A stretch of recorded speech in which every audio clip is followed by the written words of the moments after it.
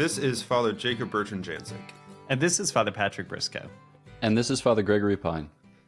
Welcome to Godsplaining. Thanks to all of those who support us. If you enjoy the show, please consider making a monthly donation on Patreon. Be sure to like and subscribe to Godsplaining wherever you listen to your podcasts. Fathers, here we are, the third Sunday of Lent. Surviving, thriving, all of the above, none of the above, hopefully all of the above. We're going to say all of the above, and we're going to move on from my questioning of you and how you're doing during Lent, because it doesn't matter and no one cares. So it's like, what was that game show that Drew Carey used to host? Whose Line Is It Anyways? Where like the points don't matter and that kind of thing. It's like, nobody cares. It's great. We're just going to have fun though. So here we are, third Sunday of Lent. Welcome. We're always kind of scrounging to find something kind of ridiculous to talk about at the beginning of this episode, and what we're going of an episode. So what we're going to talk about a sort of hallowed Lenten tradition that takes place in our Holy Church on the fifth Sunday of Lent. This is just to give you a little time of preparation.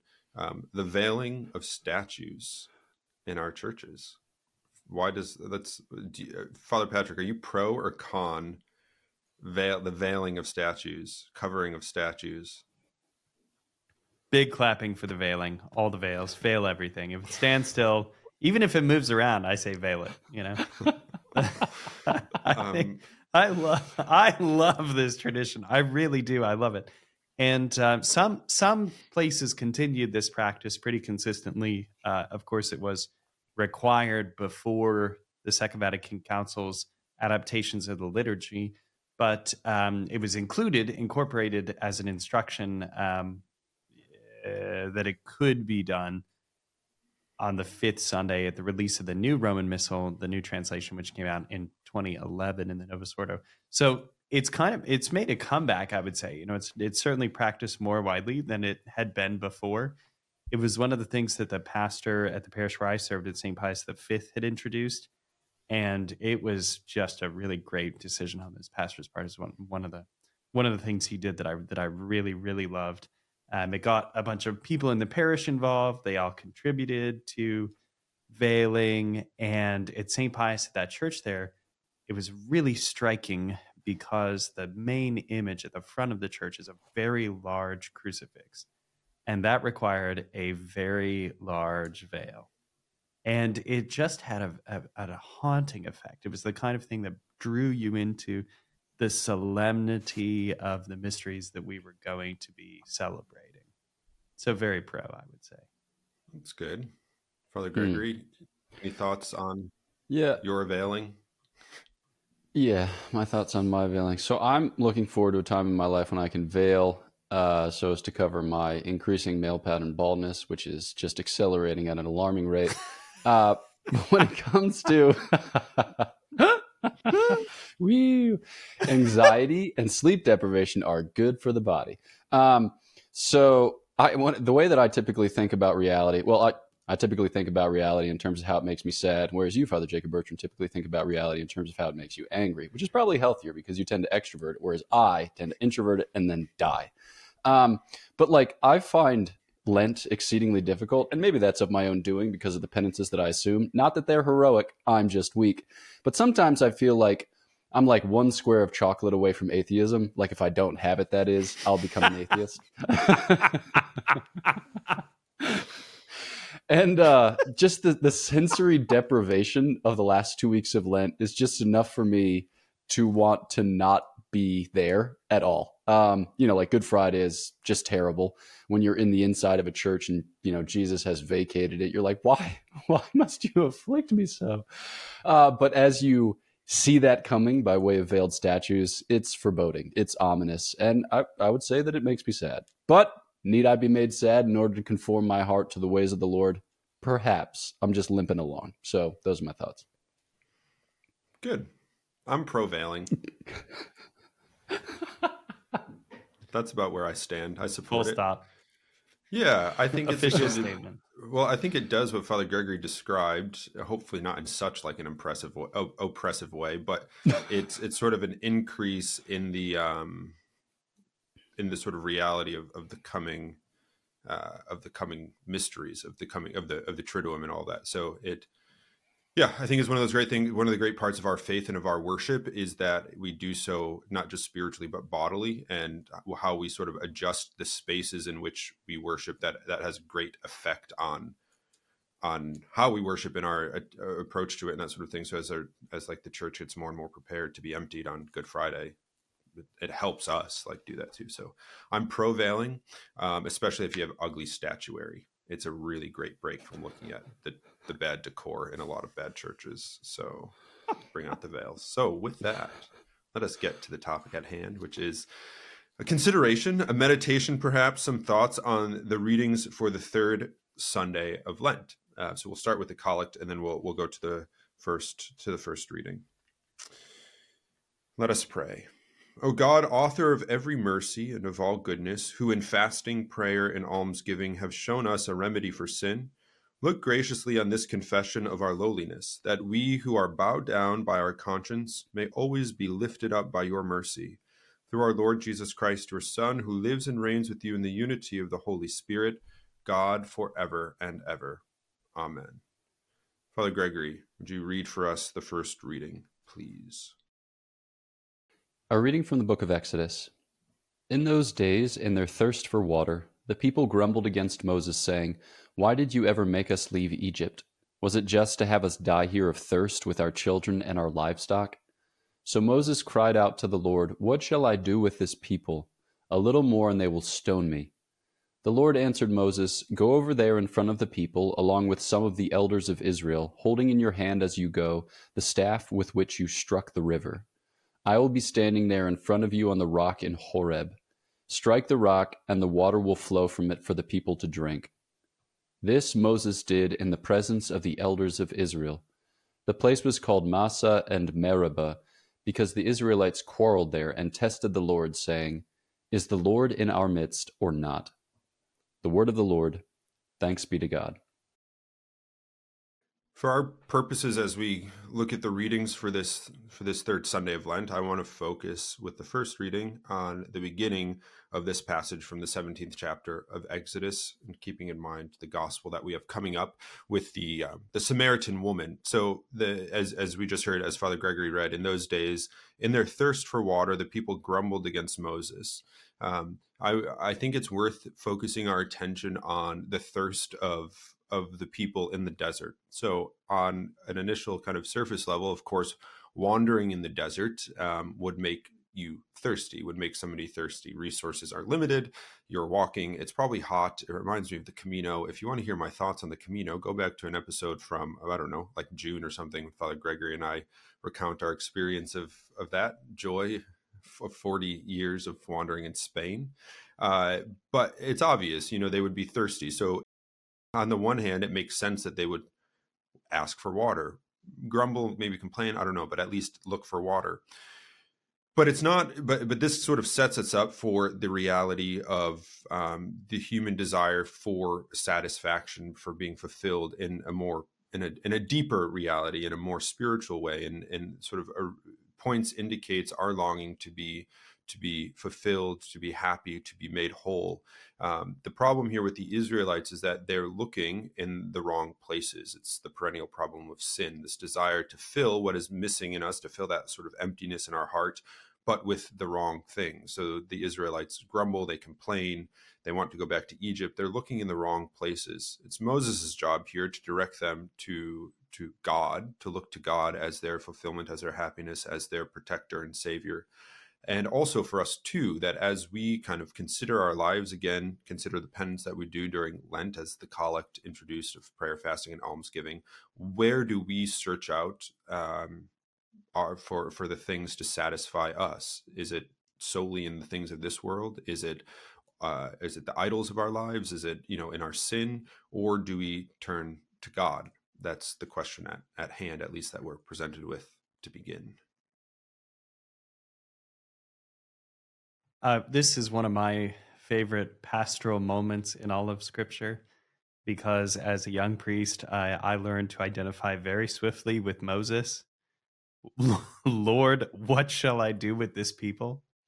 There's a certain generation, I as a young priest, there's a certain generation, I don't want to say who, starts with a B, ends with Umers, that are very difficult to please in this regard. And I'm being a little bit glib here, but I'm raising a very serious and difficult point, actually. That generational experiences have shaped us in the church, and it's led to real misunderstandings. So older people don't understand why younger priests like us would value our traditions so much. They think that it just bespeaks an unhealthy attachment to rules, and they don't realize that they've so uprooted everything that we're looking for just a little bit of groundedness, that we want a place where we know we can stand. And so there are misinterpretations that go on across the generations. And when they become ideological, people stop approaching each other as people. And as a priest, it's an extraordinarily difficult thing to bear, right? Because as a priest, you're looking to animate your people. You want to make changes in your parish. You're hoping to attract new blood. You want people to find Jesus.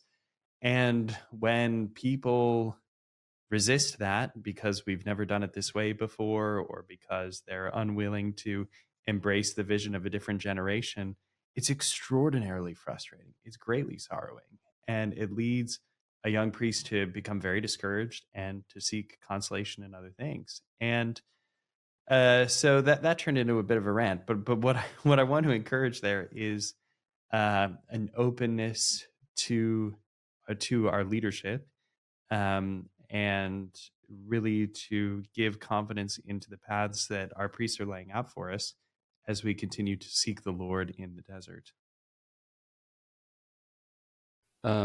So as we read this passage, we're struck by the fragility of the people of God, and we have a variety of moments in the sacred scriptures that, bring this before our eyes. I'm thinking of the fact that, the creation of man and woman is completed at the end of chapter 2 of the book of Genesis, and it's already by the 5th verse of chapter 3 that they have fallen.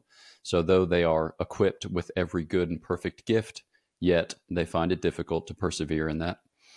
So to hear the people of Israel has just crossed through the Red Sea. So I think they cross in chapter 14. They sing a song of exultation in chapter 15. And chapter 16, they start complaining that they don't have food. They get manna. They complain that they don't have meat. They get quails. They complain that they don't get water. That too is seen to. But it's just like we, as a human people, find it difficult to address God in the midst of our fragility. Instead, we tend to get enveloped by or swallowed in our fragility, and then it becomes for us a stumbling block. So this is a somewhat related story, but I think I can make it apply. My one sister was little. She was praying a novena for one of her friends in school who was sick with cancer. And she was very, diligent in her praying of the novena. And she came down one morning and told my mom and dad, oh my gosh, I fell asleep and I didn't finish my novena last night. So it's ruined, right? The novena doesn't count anymore. And my mother, being awesome, she's like, oh, I saw that the page was still open. So when I tucked you in, I held your hand and I said the rest of the prayers. So, Gina just crushing it. But then later that night, my same sister was tired and she wasn't feeling up to her novena. So she just asked my mom if my mom could hold her hand and say the novena prayers while she fell asleep. So I think there's a sense in which, our Lord meets us in the midst of our fragility. He holds our hand and he completes our novena prayers. But he also wants to encourage us to say the novena. He's not going to say, yeah, I'll just hold your hand and pray the novena prayers for the rest of your life, so that way you can continue on in spiritual infancy. Now he's like, no, there's a desert to be traversed. There's a promised land to be entered into, and it's going to require something from you. The thing that you supply, I'll give it to you, right? I'll supply you with everything that you need for the journey, but you're going to have to act on it. You're going to have to accept it. You're going to have to do it by my grace and by my sustenance. Okay, let's turn to the second reading from the letter of St. Paul to the Romans. Brothers and sisters, since we have been justified by faith, we have peace with God through our Lord Jesus Christ, through whom we have gained access by faith to this grace in which we stand, and we boast in hope of the glory of God. And hope does not disappoint, because the love of God has been poured out into our hearts through the Holy Spirit who has been given to us. For Christ, while we were still helpless, died at the appointed time for the ungodly. Indeed, only with difficulty does one die for a just person, though perhaps for a good person one might even find courage to die. But God proves his love for us in that while we were still sinners, Christ died for us. The word of the Lord. Thanks be to God. B. Jarrett says that the virtue we need most in this life is hope. And I think that's really extraordinary for a number of reasons. But particularly because Jarrett was a figure who really left a tremendous impact. He was probably the most critical figure in the province of England in the 20th century. So he's someone who really understood what it meant to be a leader of men, to shape an institution, the province of England, and to lead those friars through a very difficult period of history. And so, what's the virtue that he clings to? B. Jarrett clings to hope, because hope does not disappoint, as St. Paul tells us. During Lent, all of our hopes can be challenged, right? Because we're tempted to say, well, I can't even do this for myself, or why is the Lord allowing me to face my own weakness in this regard? And ultimately, it's so that we can profess our hope in him again and recognize that our hope is not in anything we undertake, in anything that we're striving for, but in Christ. So the last verse from this passage is one of my favorites. But God proves his love for us, and that while we were still sinners, Christ died for us. In the ordinary course, when we love something, it's the beloved object that first allures us, right? That kind of impresses itself upon us, whether in terms of our senses or in terms of our mind, and then draws us to itself. Because we recognize in that beloved thing something that corresponds to us. It's like, ooh, this is delicious, or this is beautiful, or this is something that I could use, whatever it is. But there's a sense in which the beloved thing is first beloved, and then it addresses us as such. It cultivates love in us, and then we respond. Whereas in God's dealings with men and women, that is not the case. Because, beloved, we love because God first loved us. So the trajectory of the love is reversed insofar as our belovedness actually radiates from God's love. And so when we think about salvation and our role in it, oftentimes we imagine that we need to dust ourselves off and make ourselves presentable in order that we will be found beloved to the Lord. When truth be told, it is the Lord who makes us beloved. And there's this line from St. John of the Cross, on account of the fact that it's written in Spanish and I have no quotation integrity, I will say that this is a loose translation, which is code for paraphrase, which is code for I might be making part of it up. But he says, when God looked on you, he saw not love there and put love there. And so I think that for us, it's far more consoling to recognize the fact that our belovedness is not so much contingent upon our efforts as it is upon God's goodness, and that in turn, he makes our efforts to be beloved and to be pleasing. But when it comes to salvation, we have every claim on his mercy, but no real claim to be beloved apart from it. As Father Gregory and Father Patrick were speaking about hope and love, and Christ dying for us while we were yet in sin, it's sort of a very concise summary of the Christian vocation, of the Christian life, of being made by God and remade by his grace. And we also have this sort of the great triptych of the theological virtues present here: faith, hope, and love, that St. Paul is talking about, in a way too, to kind of match them on to Lent. They're great.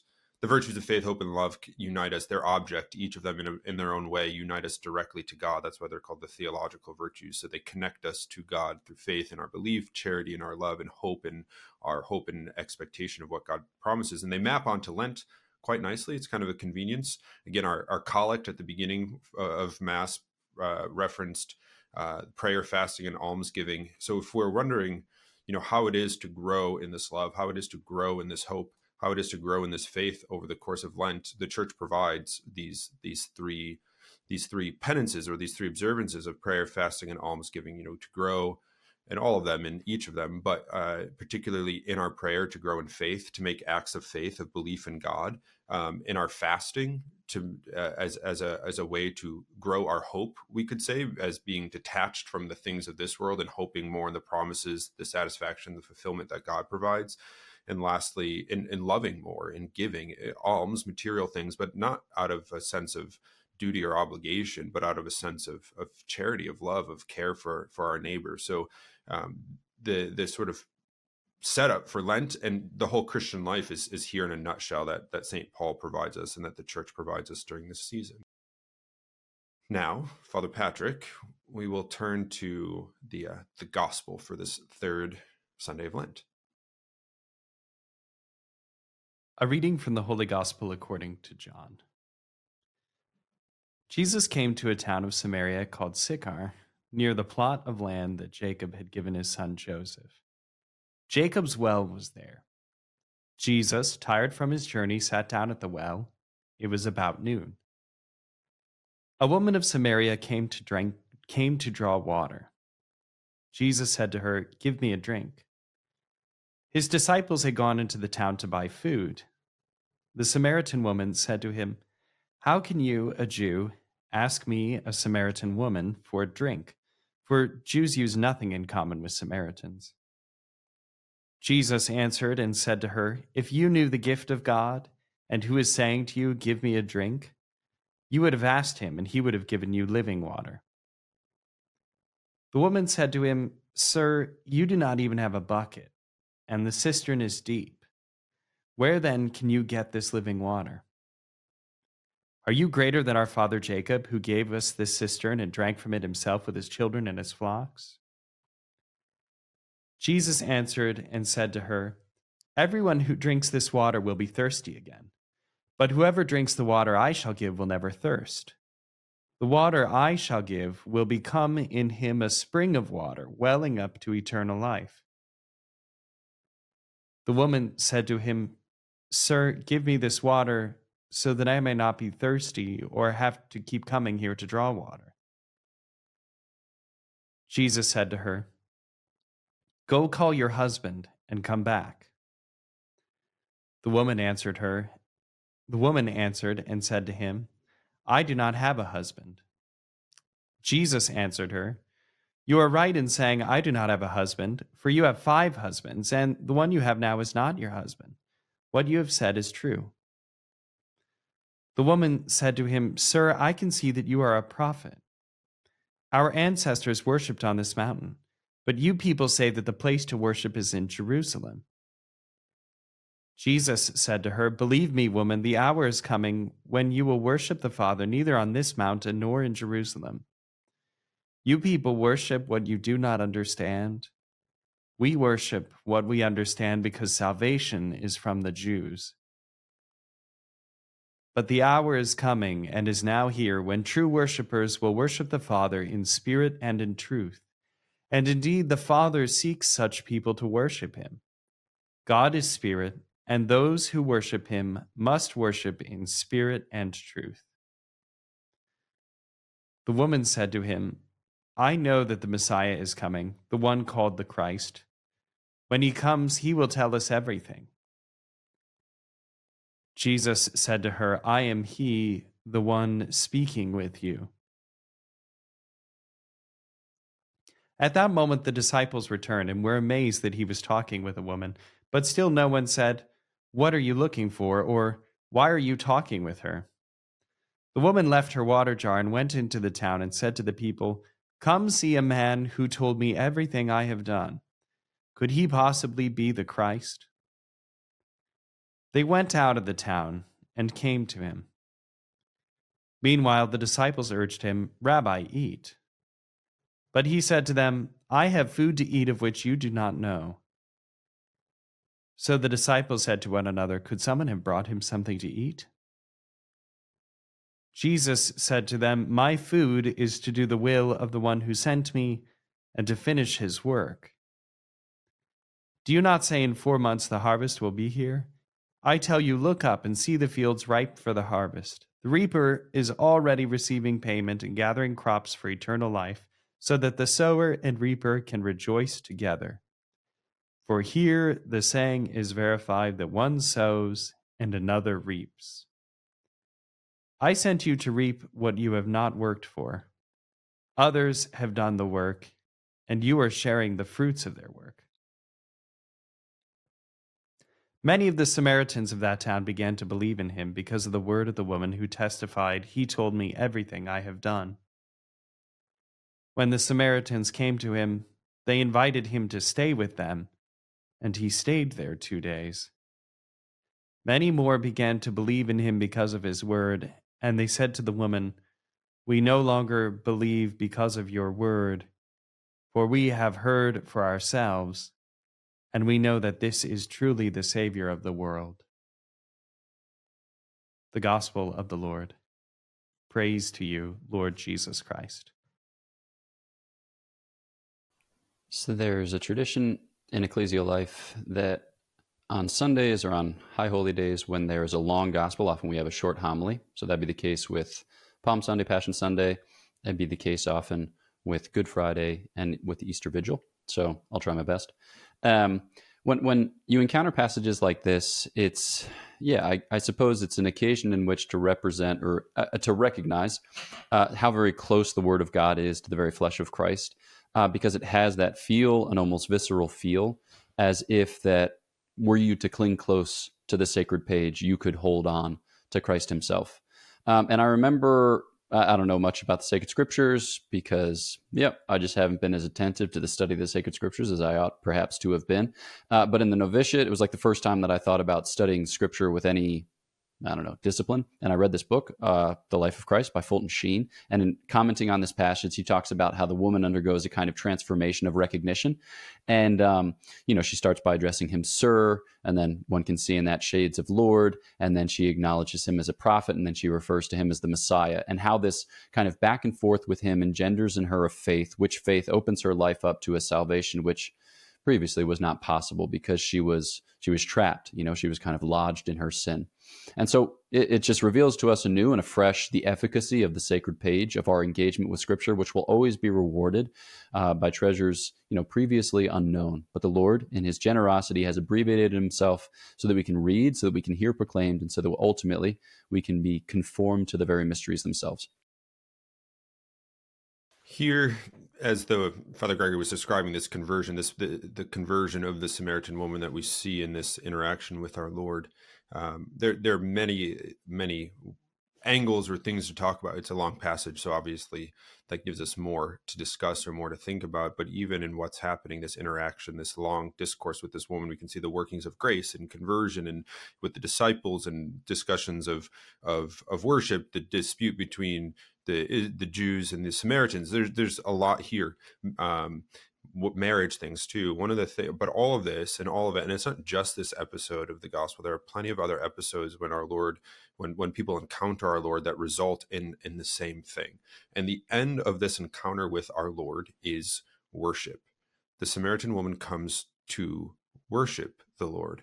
We see this in other healings. We see this in other miracles. That the effect is that those who encounter the Lord end up worshiping him. Well, why? Well, that's because we're made for that relationship with our Lord. Our friendship with our Lord results or leads us to the right worship of God. Christ introduces us how to praise and worship and glorify God. We can think even here of the Our Father. Our Lord gives us the Our Father to teach us how to pray and glorify the Father. So it begs the question then, two questions really. How do we worship God? How do you worship God? Not explain to me how the church worships God, but what is your relationship with Christ vis-a-vis your worship? How do you enter into the Mass? How do you pray on your own? How do you live your life outside of church such that everything you do glorifies God? And secondly, perhaps less a question, but a helpful metric is that as we grow in the spiritual life and closer to Christ, a way to sort of see, not judge full stop, but to see our growth is our sort of ability and our desire and our capacity for the worship of God, of our entering into union with him. That doesn't mean every time we go to Mass, it's a glorious exchange, but that we're drawn into that in fuller ways. So, take stock of that our relationship with Christ, the grace that we're fed, the virtues that we live, lead us into this relationship of worship, where we are also fed and satisfied and brought to fulfillment and completion.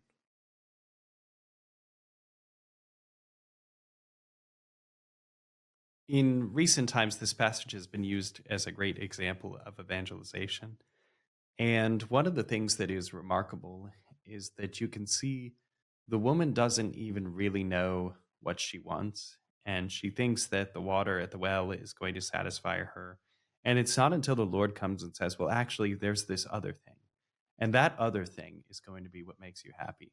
And I think that speaks to a lot of people today who are asking questions about their identity or about the destination and purpose of their life. I mean, these are questions we have to answer. They're not casual things. Without them, we will not live. We cannot bear it. Human beings need that kind of meaning. They need that purpose. They need that kind of drive. And they need to have it revealed to them where it can be found. And only Christ is going to satisfy the furthest horizons of our hearts. It's only going to be the Lord. And only He is going to reveal to us what it is that we're actually looking for. Because otherwise, we'll just continue to draw water from wells that don't satisfy. Only the Lord will give us the living water, which will spring up in our hearts and give us waters of new life. Well, there you have it. Some thoughts on these things for the third Sunday of Lent. If you find our thoughts and meditations on the readings a little lackluster, hopefully you found our thoughts and meditations on veiling a little more inspiring. So there you have it. Thanks for listening to this episode of Godsplaining. Be sure to follow us on Facebook, Twitter, Instagram, like, subscribe, leave a 5-star review. If you'd like to donate to the podcast through Patreon, follow the link in the description. You can also follow links in the description to shop Godsplaining merchandise and to get information on upcoming Godsplaining events, particularly our summer retreats. Our first summer retreat all of our summer retreats are now posted on our website, godsplaining.org, but our first one is now, we're now accepting registration for the retreat. It's called The Hinges of Holiness, Cultivating the Cardinal Virtues. It's an all-comers retreat, so it's for anyone who's 21 and older. It'll be June 16th through the 18th. This summer, I was going to say 2023, but this summer, those are both true, at the Malvern Retreat House in Malvern, Pennsylvania. And we'll be reading The Four Cardinal Virtues by Joseph Pieper. So we're excited. Last summer was the first time we held an all-comers retreat, and we really love doing it. So if you're thinking of wanting to go on retreat this summer, check it out. We'd be super happy to have you. As always, please pray for us. Know of our prayers for you. And until next time, God bless.